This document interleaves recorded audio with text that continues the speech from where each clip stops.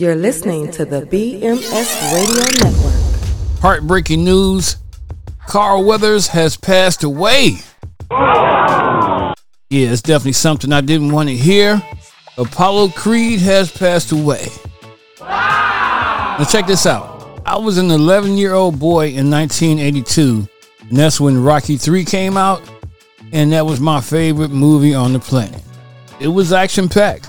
I'm telling you, man, Sylvester Stallone, Apollo Creed, and Mr. T were hardcore.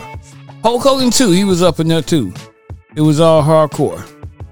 I'm so sad he was gone. He had an outstanding career. But what I really wanted to see, which I know I won't be able to see now, is Carl Weathers in the Expendables movie. I wanted him to be the bad guy, you know, misunderstood, turns good guy at the end, and they blow up a couple mountains or something.